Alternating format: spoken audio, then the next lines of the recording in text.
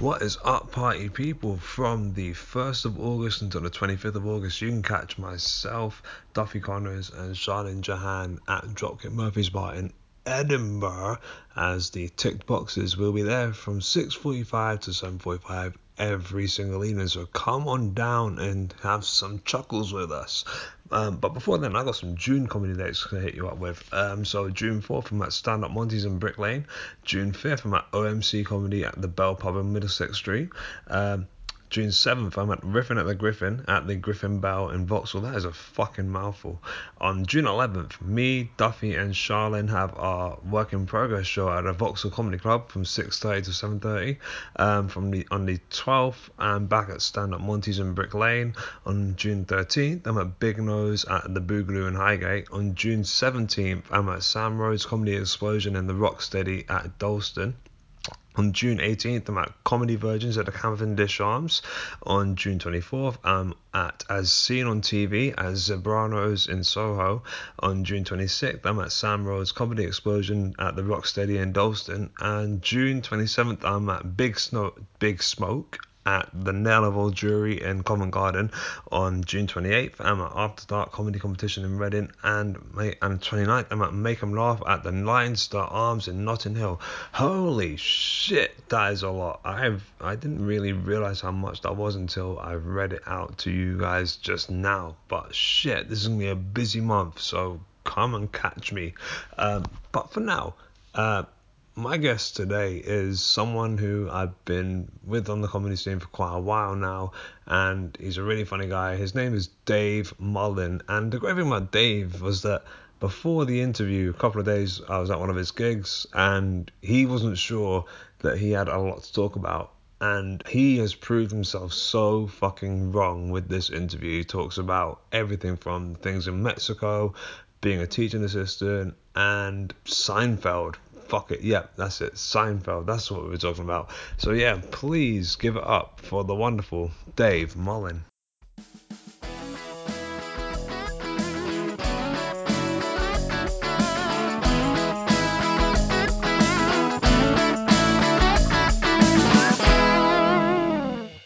So we're technically on holiday now. Yeah, I'm on holiday at the moment. I'm on half term. Well, technically you are as well. Yes, respect. That's what I was saying, we're on holiday.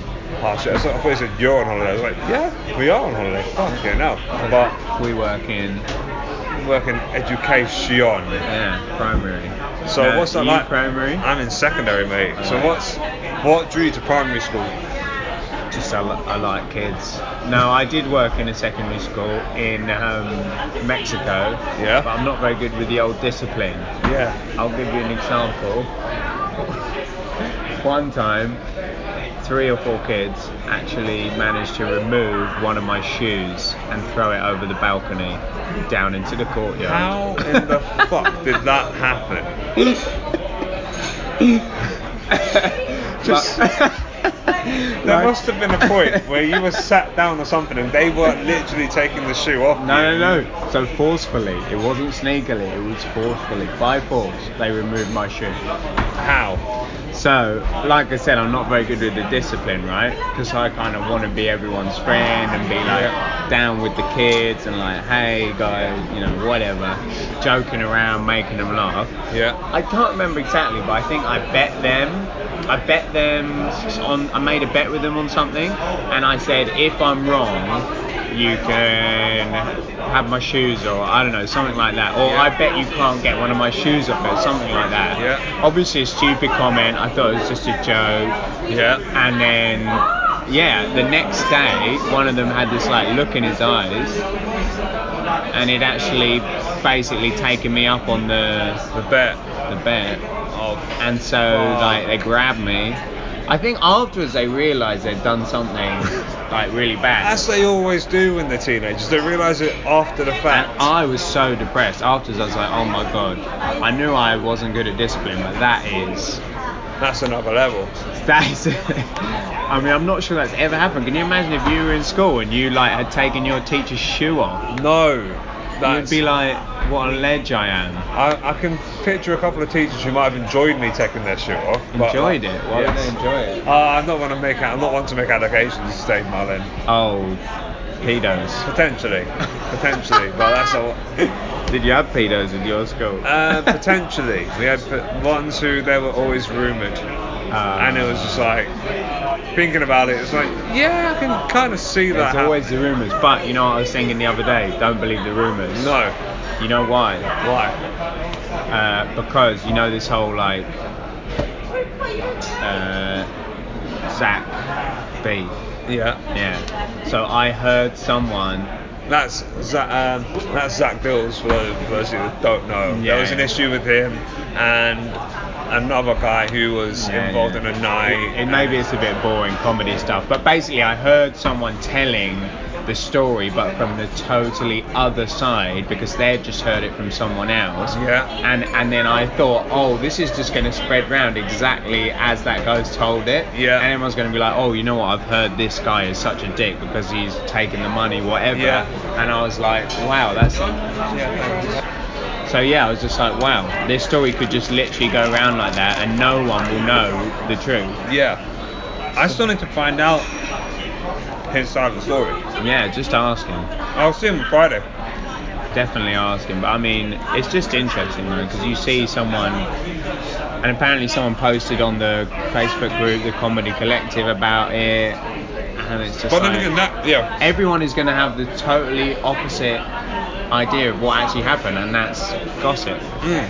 So don't believe gossip. No. I remember seeing that post though on the Facebook page, and no one liked it. I haven't seen. Yeah, I think it got deleted. Oh, okay, fair enough. It was kind of like a joke thing, like saying, "Oh, this guy's not this guy's lasted long, isn't he?" No one laughed. No one did anything. No one said anything. Alright, fair enough. So maybe I'm overreacting, but no, I don't think you are. It's just scary. It is scary about how things can like snowball and spread, especially with the internet, right? Fucking hell. Think about it. Misinformation can spread so quickly, and it cannot be checked. It can be spread faster than it can be checked, basically. Yeah. That's the nature of the internet. Hi, Dave Mullen. Hey, how's it going? Yeah, we're good, man. Like, bloody hell, that was a great fucking start to it. That's a good start. Alright. Like, I think those are the best ones, where like we don't know the person being interviewed doesn't know that we're starting. So like. Okay. So we've started now. Oh yeah. This is the official start. Yeah, I mean, I'll edit out. Alright, you're gonna do like a cool intro about all my success in comedy and how many awards I've won. Of course. Have I told you the award I won? You have not. Darren Brett MC Awards via clap off. What? Yes, mate. That is the appropriate reaction. Really? Did I tell you about how the clap off went down? Go for it. So, Darren Brett. Do you know Darren Brett? No. He's got long hair. He looks like. What's his name? Oh, he was just emceeing TNT, but he brought his own thing to it. So he was like, "Hey, I'm going to do a competition. I'm going to make this competition." He brought a little medal and he brought a clapometer, right? So he was. Cheers, mate. So he was measuring the claps after everyone came off. I did alright. I thought, it was TNT. It was fun. Fine. And then at the end, he was like, the two people who got the biggest claps were Joe Bates, you know Joe Bates, and Dave Mullen. Hey. Yeah. So we get up on stage, and then he has a final clap off where he measures the claps on his clapometer. But Joe, being really nice and polite and sweet. Yes. As he always is. As he always is. When it was his turn, when people were clapping for him, he didn't clap. He just like held his hands down, and I didn't clap either for him. But then when it was the turn to clap for me, he clapped for me, and I clapped for myself. So the clapometer, I won by like 0.01. I swear it was my clap. Nice. Has Joe Bates forgiven you that for that? Oh, I mean, it was only a tight, like an MC thing. He was just really nice about it, and it was a bit of fun. But I've still got the medal. In the kitchen. Well, that's the only thing I've won. Well, that's something to add to your CV, isn't it? Yeah. So, what made you get started in comedy? Oh, I had to answer this question for my So You Think You're Funny. Nice. Yeah. Basically, for a long time I was thinking about doing it. but I couldn't get up the courage pretty much. So like in uni, I was in like a comedy music double act, and we started to run the comedy night at the kind of uni bar, but we got so fucking nervous. Oh my god, like multiple shits before we even left the house. Like, you know what I mean? When you're that nervous, you just like, your bowels can't handle it. Yeah, that's it. Like, we'd be like, one of us would be in there, the other one would be outside banging on the door, then we'd like tag each other in. Tagging each other in, it's like wrestling of shits. We were so nervous, and then because I hadn't like figured out that alcohol doesn't really help, I was drinking a lot to handle the nerves. But it didn't help, because the more I drank, the more like the nerves would ramp up, you know. And so then I'd drink more and more, and then by the time I got on stage, I was just like, oh my god. And we had all these songs about penises and some kind of vaguely political songs. Nice. Yeah, it was like a little taste, but I just didn't have any idea what I was doing, and the fear just got the better of me, basically. Then when I was in Mexico, I did one stand-up comedy gig in Spanish. Fucking hell. Yeah, I wrote all this stuff in Spanish about the Queen and about, I can't remember, stuff that I thought would make Mexicans laugh, but it didn't really. And I forgot half of it on stage as well. And then when I was in London, I just kept thinking about it, and I went to a lot of gigs. I went to the Cavendish, and I kept thinking to myself, like, I'm going to put my name on the open spots, but I'd show up, look at the list, and like bottle it then and there, and just go like, right, I'll just watch tonight, I'll do it next week. I just kept doing that. So then I was like, eventually I've just got to do this. So that's when I signed up to the comedy course. Same. And that pretty much, that did what I wanted it to do, which was just force me to start doing comedy. That's exactly, well, the comedy course thing is the exact same reason why I did it. Yeah. It's something that I wanted to do. Yeah. But you need to kick up the arse sometimes, don't you? Yeah. And also you made an investment in it. You made a financial investment. Yeah. So now you kind of got to do it. Yeah. It was the perfect thing. Yeah. Which one did you do? I did Angel at the Bill Murray with Francis Foster. It was really good. It was like 5 weeks with a showcase at the end, but like, I mean, obviously you're not there to learn how to do comedy, because you can't really do that in 5 weeks. But it did exactly what I wanted it to do, because you've made the financial investment and you've got the kind of social pact with all the people there, so you're like, you can't let them down now. Thank you very much. Yes, please. Oh, that was wonderful. My god, that was wonderful. I wish you could have seen that. Describe what happened. Spongy's podcast listeners, we've just had possibly the slowest delivery of a cup of tea I've ever seen in my life. Describe what happened just then. Basically, the guy was moving in slow motion. Yeah. I mean, he put the tray down as slowly. It was literally as if Neo from the Matrix. The tray eventually made it to the table, and then he proceeded to clear the tray of all the sugar and different equipment. But that took about 2 minutes. He didn't just clear the sugar off the tray, right? He moved it to the back of the tray, raised his hand ever so slightly, and I was like, are you going to take that? Do you want me to help? He was struggling. He picked up the sugar and then dropped a bit. As if his hand was a crane, he moved it and then dropped it right in front of Dave.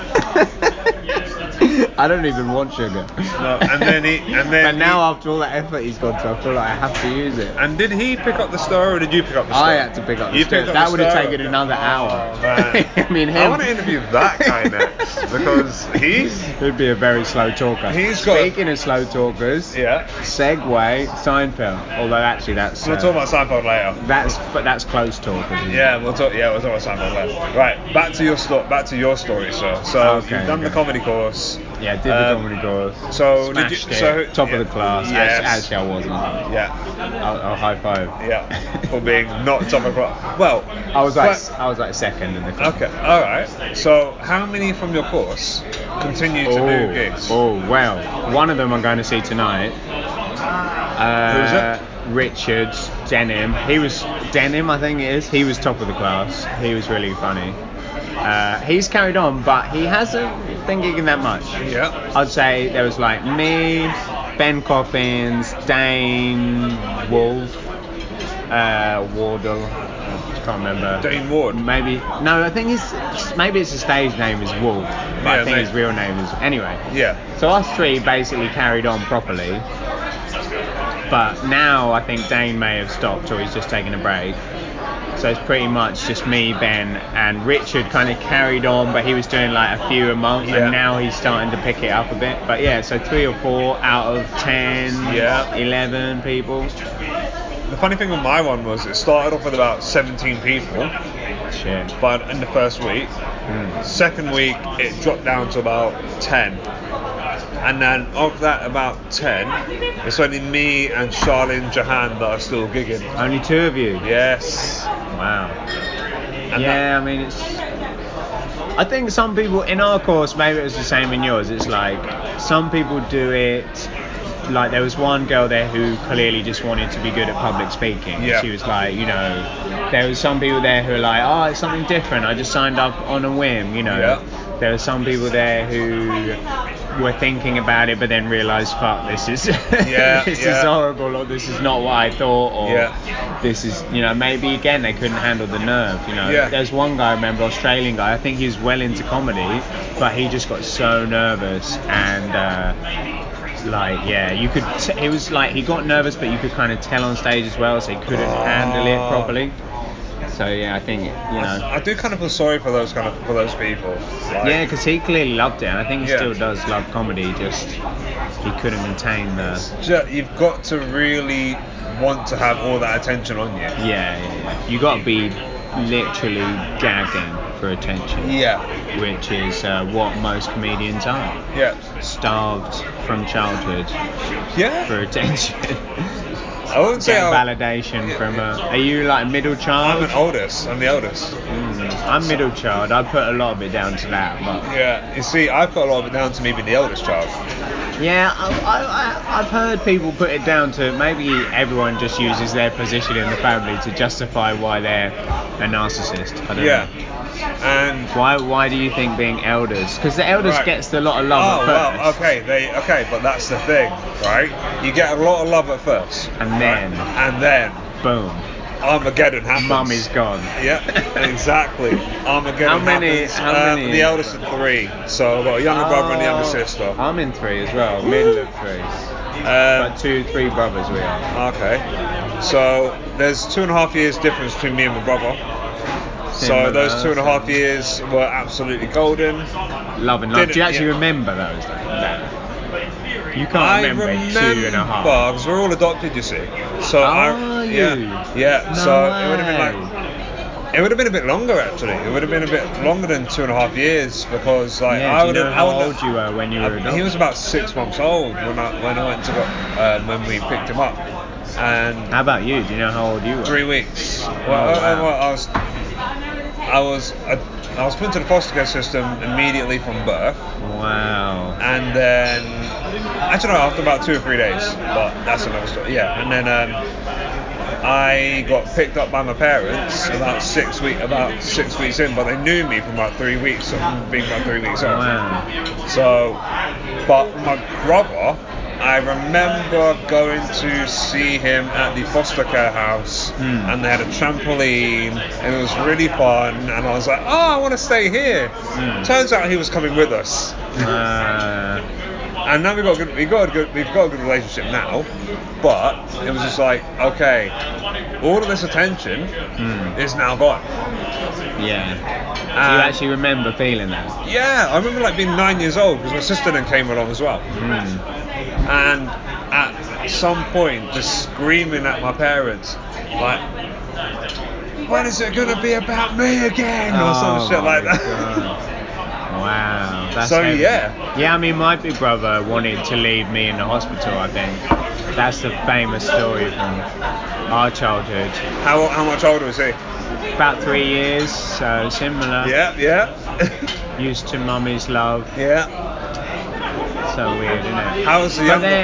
but then, well, Matthew, my little brother, he was kind of, we always say he's like spoiled. I mean, he would disagree, but we would say. How old is he? He's like 3 to 4 years younger than me, so there's like about a 3-year gap between all of us. Oh shit! So he's the same age-ish as my little brother, so about 25, 26. Yeah. Yeah, sweet. Yeah. But yeah, we, I don't know. I always just thought middle child, you're competing with both. Yeah. And there's also a famous story in my family of my uncle, who was also the middle in his family, being locked in a cupboard for like hours and no one noticed. But the middle child is... Yeah, he was the middle child, and he was just like, his big brother locked him in the cupboard downstairs, and like his parents just didn't notice. And I always think that kind of symbolises what it's like being a middle child. I suppose so, yeah, because you've kind of got to make your place, right? And you got to solidify you got to make yourself, because you're the second one there, you've got to try and make yourself as important as the first one. Yeah. Or get as much attention and the first one gets all that lovely time that you had, the little one gets spoiled, and the middle one's just kind of like, meh. Yeah. I don't know. But then everyone has their own justification. Everyone's got a reason for doing something. You have to tell some kind of story. But really, it's just an unexplainable, deep yearning for attention. Yes, it is. And validation. That's it. Which maybe everyone has, just at different levels, So, how do you reconcile being... Because I think I'm in almost the same position as you, because I do learning. I'm a learning mentor, you're a teaching assistant, right? Yeah. How do you reconcile when you say to kids and stuff, don't worry about what other people think of you, when we're going out most nights wanting people to like us? Yeah. How do you reconcile with that, man? Because that's something that I've been like thinking about over the past few weeks. I was like... I mean, it's a difficult question. There's so many difficult questions with dealing with kids that I'm sure we get wrong all the time. Yeah. And it's probably even worse when you're a parent, because you, like, as we've just demonstrated, their actions have such a big impact on the kids. Yeah. I mean, in school, like, as a TA, I can kind of cruise. I can kind of be a little bit like, you know what I say isn't going to have a huge impact on them. I mean, maybe some of them, because I have a good relationship with them, but I can kind of say, they've obviously got their parents and the teacher is the main. Yeah. So I'm kind of taking so I could kind of justify getting away with, telling them that they're not going to amount to anything. No. I've never told any of them that. That was a joke. But, I don't know. I'm speaking as a stand-up, because you're telling them it doesn't matter what people think of you, but I guess I don't know whether I tell them that though. I don't tell them like doesn't matter what people think of you. I try to be, my general approach with the kids is I try to be as honest as possible. Good. So I try to talk to them like, not like adults, but on a level of like, this may be a bit over your head, but maybe one day you'll understand it. Because I think, what's the point of sugarcoating it and being like I wouldn't go around being like, it doesn't matter. I mean, if someone's upset, if a little kid's upset, I'll try and comfort him and say, you know what, focus on how you feel. It's not about them, exactly. To try and make them feel better. But I don't think that's a bad thing. I think I'm just trying to make them feel better. Yeah, that's it. That's but exactly at the end of the day, I'll say, it is important to make a good impression on people, because it is. And maybe, some kids need to be told that because they're fucking awful. And they need to be told, you know what? It matters what people think of you, because you're going to go out into the world and not everyone's going to be so nice as we all are in this school. So, yeah.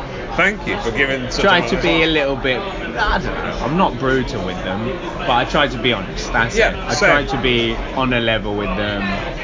And sometimes it gets me into a bit of trouble. Yeah. But actually, mainly the things that get me into trouble are the fact that I joke around with the kids too much. Yeah. Did I tell you about how I nearly got fired recently? Possibly, but tell everyone. Okay. So, I mean, I didn't nearly get fired, but I got called into the head teacher's office. Oh, isn't that the worst? Yeah, I mean, in a way, it kind of makes me feel like I'm a kid again, which is probably, you know, deep down what I want, to just be transported back to when I was a kid, you know. Yeah. So I like get called to the head teacher's office, and I'm like, you know, sitting there like feeling like a kid again, and she's like, we've had an email from the parents. Apparently you've been belching on the children's dinners in the dining room. Is this true? And like, look, I do burp like quite loudly. Yeah. I have quite a pronounced burp. Yeah. But I've noticed actually it's when I eat more carbs. Yeah. So now I've been cutting down on the carbs, eating healthy, and my burps are not so bad. But if I've eaten like the school dinner pizza, which the dinner ladies give me, they give, because, you know, they're like, hey, David, you hungry? You're having some Mullen. You're having some. Yeah. Come in the kitchen and get a bit of the leftover pizza. Then I'll be burping quite a bit. And so yeah, I do burp, and sometimes in the dining room, and the kids hear me. But I will put it on the record, I have never purposefully burped on a kid's dinner. Like, not directly onto it, okay? You haven't like got picked on the face and gone, like, Timmy, what's this?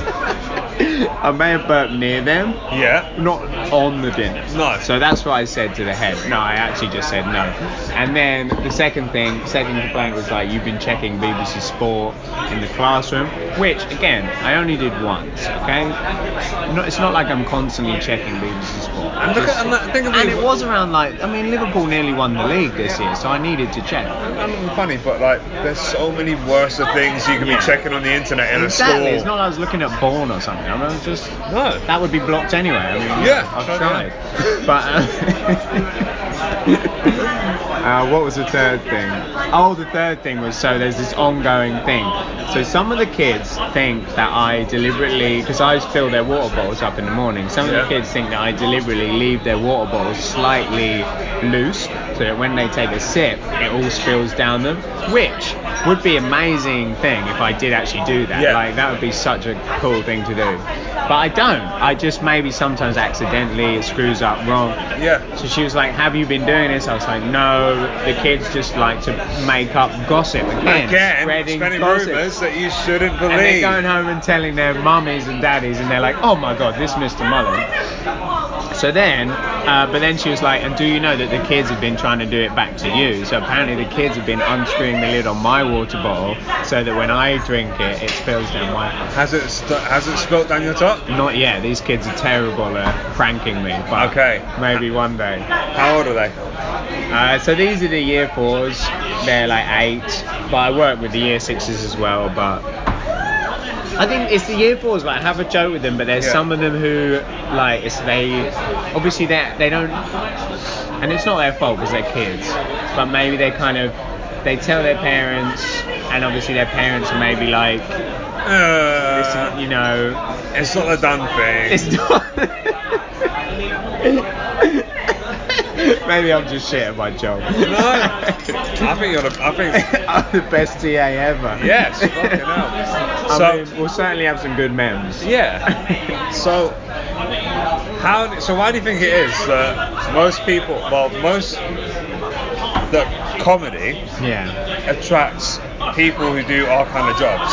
Stuff with kids. Or teaching in general, like just or working in a school. I chose being a TA because I used to teach English as a foreign language, which is fine, but I was like, I need something solid and like reliable, and where I get paid the same every month, and that I can just plan around. So I was like, if I'm a TA, I know that I'm going to get paid this much every month. I can plan my budget around that. I know that, I mean, obviously I've come close. I'm like giving them many reasons to fire me, but it's not, you know, it's a bit more secure job. Yeah. Also, the hours are fucking brilliant because I finish at like 3:30 every day, 4, so I can go home, eat, go do some gigs. But I also love working with kids because I think I'm basically a child on the inside, pretty much. And a lot of people who work with kids are, which makes it difficult for me. I guess it's where you are on the spectrum. Yeah. Like, I'm maybe too much of a kid to actually be a teacher, because all of the organisation stuff and the responsibility stuff I wouldn't be good at. I get that, man. That's my response to that. When people say, "Oh, why don't you make the jump? Why don't you be a teacher?" And I'm just like, I've seen you guys. You're not happy. Yeah, and I have a lot of respect for teachers. Oh, same. I mean, it sounds obvious to say it, but they are fucking amazing. The amount of stuff that they juggle and the little credit they get, and actually they get a lot of shit because people just find it funny to be like, "Oh, teachers are jokes, teachers are losers," to tread down on teachers. But yeah, I have a lot of respect, and I just think, I mean, can you imagine, the complaints I'd get if I was responsible for a whole class and making jokes, similar to, I mean, I can get away with it as a TA because, I actually can make a bit of trouble in the classroom, but then the teacher's there to kind of... Yeah. And when I have to be responsible, it's only for a short amount of time, so we do, reading as a group. So I'll take the group of kids out, do some reading with them, and I'll be responsible for that bit, but then, the rest of the day... So it's a great job for me. I mean, one day financially I might just have to do teaching because teaching assistants don't make much money. But who knows? The other day I got what did we get? What did I get at David Lewis's gig? How much did I make? £6. As seen on TV with David Lewis. Paying the comics, that's what I like. Yeah, man. And if I ever win the honk show. Fucking hell, Did I tell you about the honk show? No, right, so what was the honk show? What is it? The honk show is like the blackout. It's one of these gigs it's one of these gigs where it's all about the audience and the MC, and the comics are basically like cannon fodder. You get up, the audience gets honkers, and if they don't like you, they can honk you off. And if you get 3 honks, you have to get off stage. Also, the element with this one that's slightly different from the blackout is the MC stays on stage and comments during your set. Fuck, that's horrible. So he's getting a lot of the laugh. And I lasted 3 minutes. That is horrible. Apparently in the second half, he was just whacking through people going, "Yeah, this guy's shit, get him off, honk him off, this guy's shit, honk him off." That's horrible. Yeah. But if you win the honk show, you get £30. Fuck, man.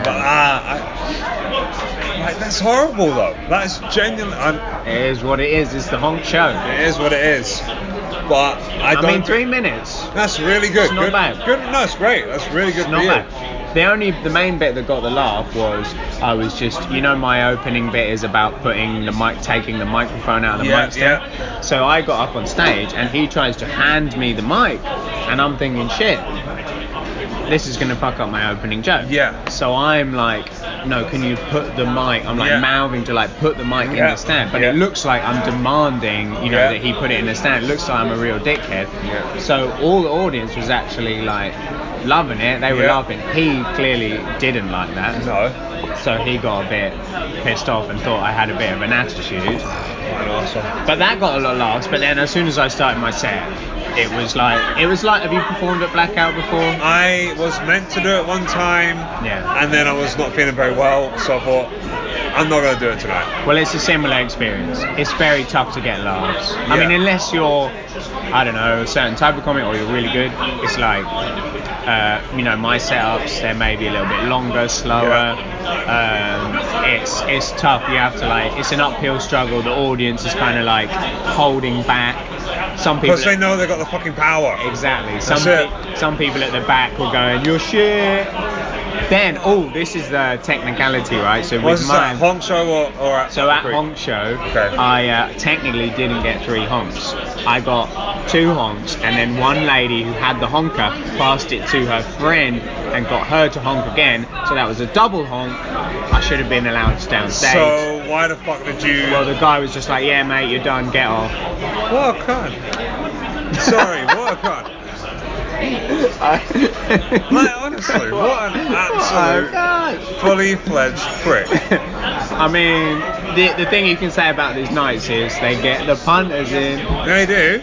I was thinking whether it's I met this guy who's been going for like 15 years the other day. It was really good. I can't remember his name, unfortunately, but he's got a podcast called The Football Ramble. Sorry to promote another podcast. Is that Ryan Gray? No. Because I know Ryan Gray does one about football. Okay. I don't know this guy's name, but he's brilliant. Football Ramble. If you look that up, you might be able to If you like football.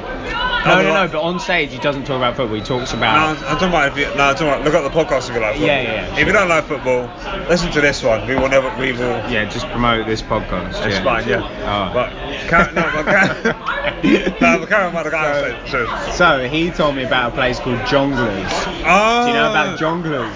I know enough about Jongleurs to make me think, okay, it's definitely right that it went out of existence. Yes. So it was. Did you know that it used to be in like inside Oceanas, like in clubs? Yeah. The tables were apparently seats facing each other instead of facing the stage. They used to get like not strip clubs, like hen do's, stag do's, that kind of vibe. And McIntyre used to do them a lot. Okay, that's interesting. I didn't know. Yeah, I've listened to his autobiography and Kevin Bridges as well. Oh, cool. Well, so this guy said that there were people who were really good at doing jongleurs. They had this place is quite loud. Yeah, showing. Do you reckon it's too loud? Sorry, shall we see if we can move? Can you pause it and then? So we've had to move because Weatherspoons had a couple of loud glasses. On the stag, on the hen. On the hen, right. Yeah, henning it up. Fuck it, let's go back to jongleurs. Jongleurs. So what do you know about jongleurs? So basically I reckon, so it's like stags, heads, all that. And the guy who I met told me that like you had to have a certain style or a certain type of comedy to do well at jongleurs. Yeah. And so basically during the recession when it went under, there were loads of comics who'd had their 5 minutes and they hadn't written anything new for years, and they were like really pissed off because it was like, well, what am I gonna do now? Yeah. Jongleurs is gone. Jongleurs was my life. And I don't know why we just made all comics northern when they're clearly not because of us and where we're situated. And like one of the main hubs of stand-up comedy in London. Alright, well, you know what I mean. Yeah. So basically, my Jongleurs is closed. My theory I've got to go back to eating tin beans and toast for Master. Apparently, you could make some decent money from Jongleurs. Yeah, you can. I mean, well, not now because it's dead. No, yeah. But you could, like hundreds, you know. So this guy said Jongleurs owes him a lot of money because they went under, didn't pay anyone. Oh, fuck. So they literally had to go back to their tins of beans. Fuck. But anyway, my theory is these new nights like the Blackout and all that shit, they're like maybe the new version, you know. They get the punters in. Yeah. It's a bit, you know, not really about the comedy or the comedians. It's about having a good night at the comedy. Yeah. And yeah, that's it. Basically, that's my theory. That's why I mentioned jongleurs. That's quite an apt theory, man. Don't tell me my theories are good, because then I'll start thinking all my theories are good. Well, I think they are, to be honest. I think you're a very smart man. Do you reckon? Yes. Oh dear. That's not good. Right, so how many gong shows have you actually done? I haven't done the gong show. I haven't done the one. The one? I've just done the Blackout and the Honk show that I mentioned. How did Blackout go for you? Same as Honk show, pretty much. I did the 2 minutes, so you get 2 minutes grace period where the audience is not allowed to do anything. So they get 3 cards, and if you get 3 up, you're off. But so it's the first 2 minutes they're not allowed to put their cards up, but then they flash the lights and they can put the cards up. So I obviously did the 2 minutes, which went alright.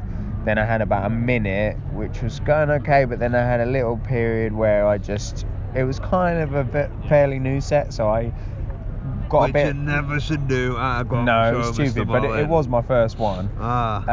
So yeah, I kind of got a bit lost and was like, not unsure of where to go next, and then it was just like boom, boom, boom, like very quickly. Because also it's such a influence thing. As soon as one person goes, it's like cascade effect. The next one goes, and yeah, it was a very similar experience. Just although actually, at Blackout I was getting laughs, whereas at the Honk show I found, apart from the opening like exchange with the guy, my actual jokes, they were being very harsh critics. They were like, they weren't giving much. Yeah. They weren't giving me much. It's basically just a bunch of people who've never had the guts to get on stage, being given a platform now to give their fucking opinion. Yeah, I mean, maybe it's similar. I don't know. Maybe it's kind of like X Factor vibe, or like, See, that's my issue with gong shows, man. I don't think comedy should ever be X Factorized. Maybe not. But I mean, if you win it, you win, you win 30 quid. So win 30 quid, or at gong show you win a bottle of bubbly. Is that it? What do you win at Black? You win a bottle of bubbly at Blackout, don't that's you? What I mean. Yeah. That's what I mean. Blackout. Yeah. Well, at gong You also show, get a gong show you get a 5-minute open spot. Yeah, not bad. That's actually not right. That's actually alright, to be fair. So speaking of bubbly, right? Yeah. Here we go. Segue. How do you cope being sober at comedy nights? Oh, easily, mate. I'm so glad I don't drink. It would be fucking. I'd be spending so much money and I'd be hungover. I mean, I have to get up early for my job. I have to be around kids. I couldn't be hungover. And I'm the type of guy that if I had a couple and I was in the mood, especially after a gig, because if it's gone well, you're on such a high. Yeah. Literally. I celebrate, man. I could see myself. Yeah, I could see myself getting drunk, and then the next day being like, oh shit, I gotta go to work. So, yeah, I mean, I find it very easy, and I spend money on the train coming into London. So of course you do. I don't even want to. I don't even want to like buy any drinks now. Like I used to buy the odd non-alc or something, but now I don't even want to buy any drinks. Save the money. So yeah, easy. Yeah, because I think it can be. I mean, I'm a bit like, because I can see it become. It's so easy to become an alcoholic. Oh yeah. Right. Because you're doing weeknights. Yeah, exactly. You're out most nights. Yeah. Right. If you're doing the bringer thing, then you got to buy them a drink, and then mate, when it's they're so drinking, expensive. when they're drinking, you sort of want to have one as well. And then if they want another one, you're gonna have another one, whatever. And drinking in London, man, fucking expensive. It is. I feel very chilled now that we're laying out here. Yeah. Around the canal in King's Cross. This is super chilled. The thing is, we can't be too chilled though, otherwise we will miss. I will fall asleep.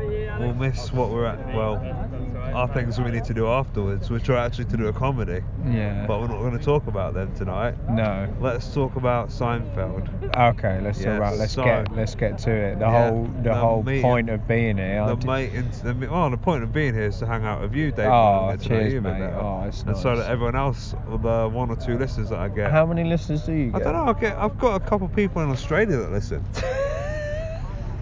On top of the others, that's it? Yeah. This is true story, right? I had Ben Morgan on a few weeks ago. Oh, the young guy. The young guy. Or not young, but looks young. Yes. I know him. He's a mathematician and he works in banks. He works in a bank? I think he works for Tesco or something. But no, that's Alex Bryden. But he's Alright, get your facts straight, mate. Yeah, okay, sorry. Alright. So he's a mathematician. He works for a company, right? Okay. As someone who does numbers. Yeah. Yeah. He's a number man. Yeah. And he messaged me the other day saying, "Oh, Nathan, just so you know, my friends in Australia are listening to your podcast." There you go. I was like, "Oh, fuck." But you mean they listened to the one where he was on? They're not going to listen to this one. Oh no, we don't know that, do we? So are they subscribers now? They should be.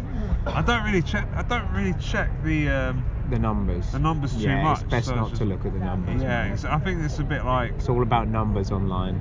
Yeah, I think numbers can be brutal. Yeah, and I think that once we start properly looking at the numbers, the fun kind of goes from it, and it's just. That's what I used to do. I made YouTube videos before, and I used to get obsessed with the numbers, and it would drive me insane. But Seinfeld. He had big numbers. Interestingly, Ego, here's some hope for you. So you said you watched the first series? You watched the first. Yeah. So do you know about the whole story about the first two or three series of Seinfeld weren't very popular? Were they trying to get? Well, they were thinking about cancelling it, weren't they? They were going to cancel it. It wasn't very popular. Wasn't getting the numbers. I mean, obviously, it was getting some numbers, but it wasn't getting the numbers that we're all looking for. Oh shit! It's raining. Yeah. Carry on. Yeah, they were going to cancel it, but it was popular with like white middle class people, basically. Oh, funny that, isn't it? Yeah, so they kept it going. But then, thank God they did, because then it got the fucking numbers big time. So who knows? Maybe this podcast will start with a few white middle class Australians. Yeah. And then one day it will be the next Seinfeld. Right. Shall we move in again? Let's move again. It might pass. No. It might pass. I mean, it feels like a It is shower. raining. It is raining now. Yeah, it is raining. First we had the hen do, And now we have screamings, and now we've got rain. Let's move under the bridge. Yeah, let's sit under the bridge. Alright, we're moving to under the bridge now. Like, this is it's the most exercise I've ever done whilst doing a record. I feel like this will pass. I don't know. Either or, we're burning a few calories out of it. Under the bridge vibe could be a nice one. Yeah. Fuck it. Let's do it. Under the bridge.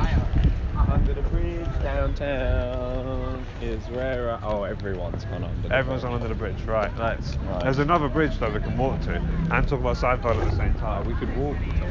Can you record while walking? I can record while I was walking, yeah. Are you recording now? Yeah. Okay. So, Seinfeld.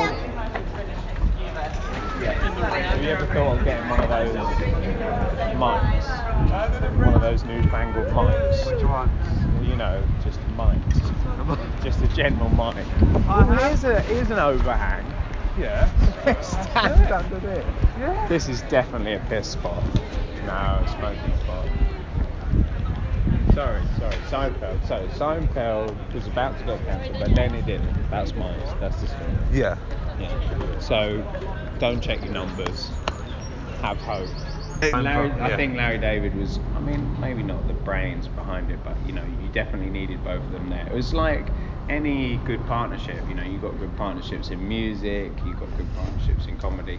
You need both, and I think apparently it just gets a bit weird towards the end, like the later seasons. Like there's one I remember where what's his face, the tall Michael Richards character Kramer is like in a jacuzzi with cooking a chicken or something, and it's just like what, like, you know what I mean? That just wouldn't have happened if Larry was there. No.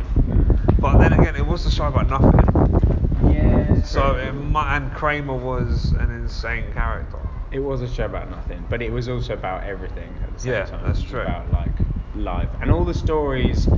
They were like Larry. They were like Larry David. They were like random in. It was based on Larry David's life, basically, and they were like little details from life. They weren't. It wasn't nothing. It was like the little details that you wouldn't normally make in a show. That's the thing. Like they said, they had the inspiration from just walking around a supermarket and like commenting on the things. So they're like, why don't we make a show about this? Because it hadn't been done before. A show that, well, maybe it had, but it was like a big show, big budget.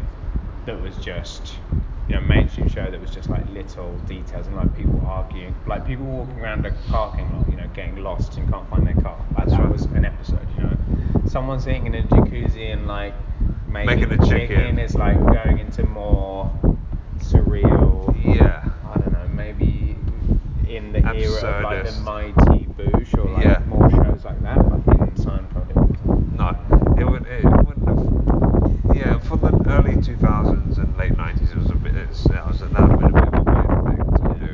Yeah. So speaking, actually, fuck it, we're going to talk about Michael Richards in a second. Okay. But what do you think of the first episode of Seinfeld? You know what? I cannot remember. Okay. First episode, so you'll have to jog my memory. I watched it recently. Yeah. Okay. Doing the research. Good. Yeah, I know. Listeners, and, that's why you should subscribe. What I found was that the first episode, obviously it doesn't have this issue later on because it actually becomes a lot more like a sitcom, right?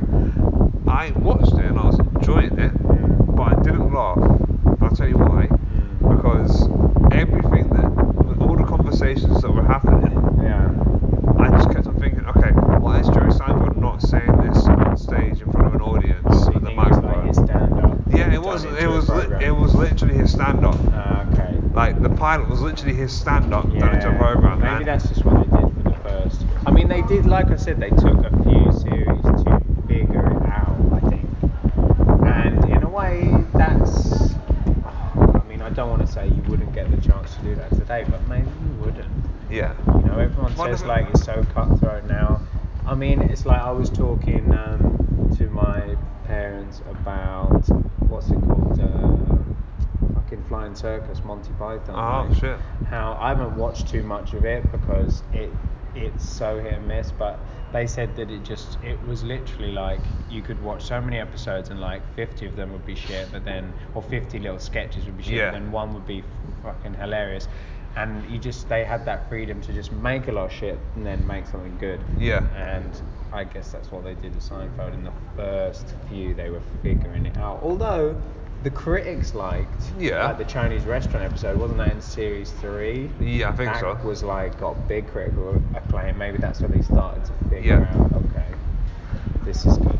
I will say that the cast in Seinfeld is fantastic. I mean, so much so that Jerry Seinfeld is the worst actor in the show. Oh yeah. Like by He just far. does himself. Yeah. You can literally tell that he is going in his head, oh my god, these people are actually really acting. Yeah, no, he said that. On Comedians in Cars Yeah. with John Oliver, right? Yeah. We will talk about that on our next episode, definitely, because I didn't know you were a Comedians in Cars fan. Oh, I fucking love Comedians in Cars. I love it. Yeah. I watch every one of those.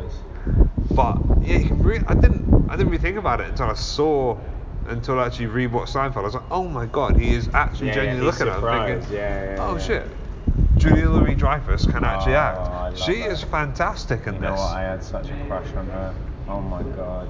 Still do a little bit. Well, I haven't watched as much. I would like to watch more Veep. Apparently, it's really good. I've watched like bits, but I haven't got the time really to go into it. But my brother says it's good. But yeah, I mean, her in that series is like. She's just such a good. She's such a good foil for him. Yeah. She's so much fun. And she's cute. And Jason Alexander. Yeah, he's the Larry David character. He is like, what is this? Oh my god, I can't believe you're doing this, Jerry. Why? So he's sort of the voice of reason to Jerry's madness, isn't he? Yeah. I mean, he's the kind of slightly like miserable, slightly like, you know, I always think about little moments, the little things that he does, like wearing the wedding ring to try and get girls, and like getting a job in an office, but just not actually doing anything, just looking busy the whole time. Like when he moves back in he's just kind of his life's going nowhere, but Jerry keeps him around because he's funny, you know. You know, he's a great character. Yeah. Michael Richards. Yeah. Right. So you know all about the story behind. Okay, let's talk about Kramer first of all. Kramer's a great character. Kramer's a great character, and one thing you may have heard that I always remember is so Jerry said that they were doing the auditions for that character. They had a lot of people come in, and they're sitting in there with like production people and TV people, and Jerry always says, "Oh, TV people just don't know what they're doing, basically. They're fucking idiots, right?" And and so he says, like, but as soon as Michael Richards came in, him and Larry, or the other comedian in the room, basically knew, like, that's the funny guy. That's it. And as soon, like, but then all the TV people were like, well, what about this guy? He's got a nice profile, or he's got a nice headshot, or whatever. And he was like, no, that's the funny guy. And I always think that, like, you may know this if you go to a comedy night, like, you just, sometimes you can tell instantly, as soon as someone gets up on stage, you're like, this guy or girl is the fun, like, they're funny.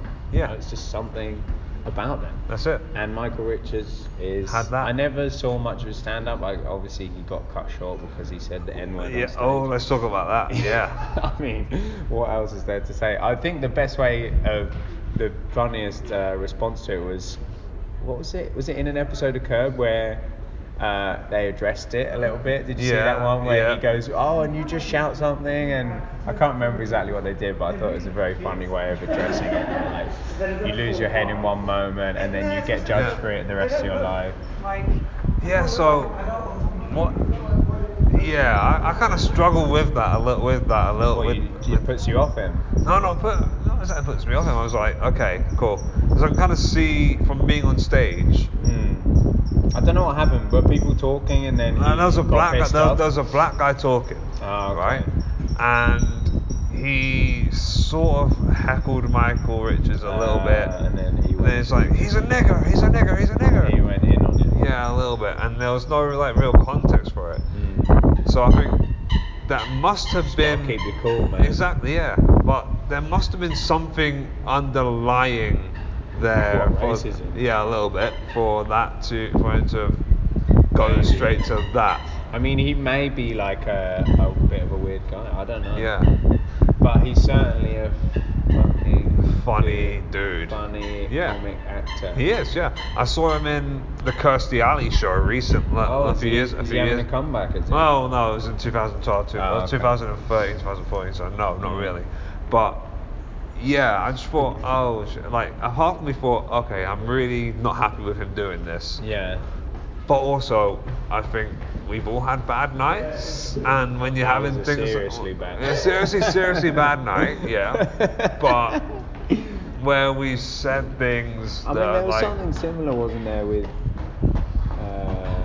who's that funny guy from 30 Rock, the short, fat black guy from 30 Rock, the crazy guy. Oh. Didn't he say something about gays? Yeah. Hold on a second. I know exactly who he is, and it really annoys me that I can't think of his name right now.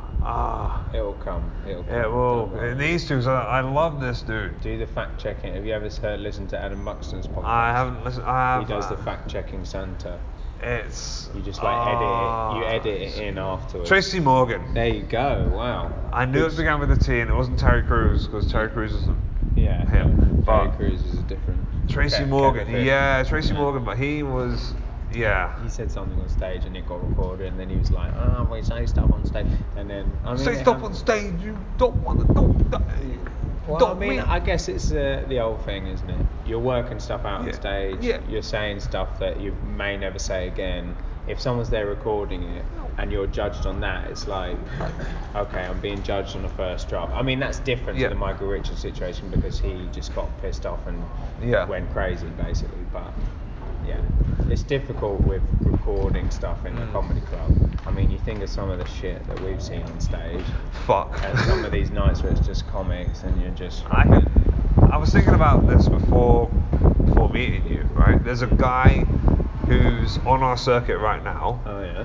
Who, when he bombs, can go quite Kramerish. I'm not going to tell you exactly who he is on this. Right, I'll tell you afterwards who I think it is. Fair enough. And maybe you'll agree. And maybe he goes in on people and goes. And he's like, a little bit. I mean, people, like, bombing is a horrible thing, and people react to it in a different way. I mean, luckily, I guess I kind of. I mean, it doesn't feel nice. I don't enjoy it necessarily, but I just carry on. Do the jokes, and maybe get something out of it. I'll just be like, oh fuck it, that lost that one, move on to the next one. But maybe if people feel it really badly, they react in a horrible aggressive way. I mean, it is essentially you're being rejected, and like we were saying earlier, if you seek validation and you seek attention, and then you're getting up, and this is the one place where maybe you get that feeling of like, oh my god, I'm the center of attention or whatever, I'm getting that validation, and then you don't get it. Maybe it just really hurts some people, and and also a lot of comics probably think that they're really funny, and then when people aren't laughing, they're like, what the fuck? Do you think Seinfeld could come back? What, like not the show? No, not the same. But there's obviously always going to be a big sitcom. Yeah. But it just has to morph into a different form. Well, Seinfeld has already said that there's no point in him doing it again, or doing another sitcom again, because it will never be as big. No. I don't think it would come back, or I don't think it should. I mean, it was the biggest sitcom in the 90s. Was it? Yeah. It was before Friends. Yeah. Then you had Friends. Now, after that, Big Bang. Maybe there was something in between that I'm missing. How I Met Your Mother. How I Met Your Mother was big. I mean, there's always going to be a big sitcom. Yeah. I think the thing I think the different element in Seinfeld is that it was actually funny. Yeah. Or I think it managed to do. What are you trying to say? That How I Met Your Mother was just a pale imitation of Friends? Is that what you're trying to tell me? I've never actually watched it. Okay. I have to say. I've watched a fair amount of Friends just because it's always on. I've watched bits of Big Bang, and I can see the appeal of both of them. I can't see the appeal of Big Bang anymore. I'm done with it. I mean, the show's done as well, so obviously Yeah. they're done with it. But I think Seinfeld managed to do that thing of mainstream success, but with critical acclaim, and yeah. actually being, and maybe part of it was the fact that it wasn't so popular when it started, so they had a chance to kind of do something a bit different with it, play around with it. I don't know, but I think it's managed to do that, which is a rare thing, and I think a lot of that is down to Mr. LD.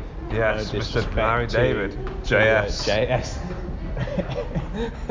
If you're listening in Australia. Yeah. But yeah, So it was a great show. we're going to move away from Seinfeld for the last bit. Alright, last bit. This Okay. is. How long have we got? Let's do. Shit. I better go in like 20 minutes. Okay, Yeah. It's fine. It's fine. So, this is the bit where We're I ask you. literally standing under a bridge. Yeah, we are standing on a bridge and people are with talking. my hood up. Yeah. Looking like retrobates. Yes. Okay. But Tiny dog. this is the bit which I really enjoy. Okay. Is this like where I reveal my deepest, darkest secrets? No. I want you to criticise my act and tell me what I do, what I can do better. But that involves remembering your jokes, which is going to be hard because I barely remember my own. So you're going to have to help me out here. Okay. You do your act and I'll critique it as you do it. How about that? Yeah? I can't do that. You right can't. now. Why not? Right now. Flipped it around on you. Yeah, fucking nice hell, little Dave Mullen. switcheroo. Yeah. When was the last time we saw each other? Like, the last time I saw you. I was riffing at the Griffin. Yeah, the only one point I always think, which you're probably aware of, is you have a nervous tick with your fingers. What's that? You don't know about it, where you go like that. Like that? You like click your whole hand. Okay. Yeah, like that. And I think you should stop doing that. Cool. Okay. That's the only thing. That's great. Because I can tell it's related to being nervous and stuff, or I don't know, but probably because you're on stage and you're nervous. And I just think it's a bit off-putting if you're like flicking your fingers. Yeah. But yeah, that's. So just make sure that your physical. Well, just make sure that the hands just feel like. Have you ever recorded yourself? Yeah. Yeah, I recorded you actually, didn't I? Yeah. Yeah. I mean, I'm not sure how important it is to like overanalyze the videos of you, especially at an early stage, but I mean, maybe just being conscious of the fact that when you get nervous, trying to be a bit more loosey-goosey. Yeah, because also you have a kind of power stance. Yeah. You like stand like this, which maybe is a little bit. Maybe you need to be a bit more loose. Yeah, because sometimes I find if you're like, when I see someone, so like, like if you see an MC, and they're too like, you can tell they're tense and they're too like trying too hard. Yeah. Especially if it's at a night that's everyone knows is not that great. Yeah. You know what I mean?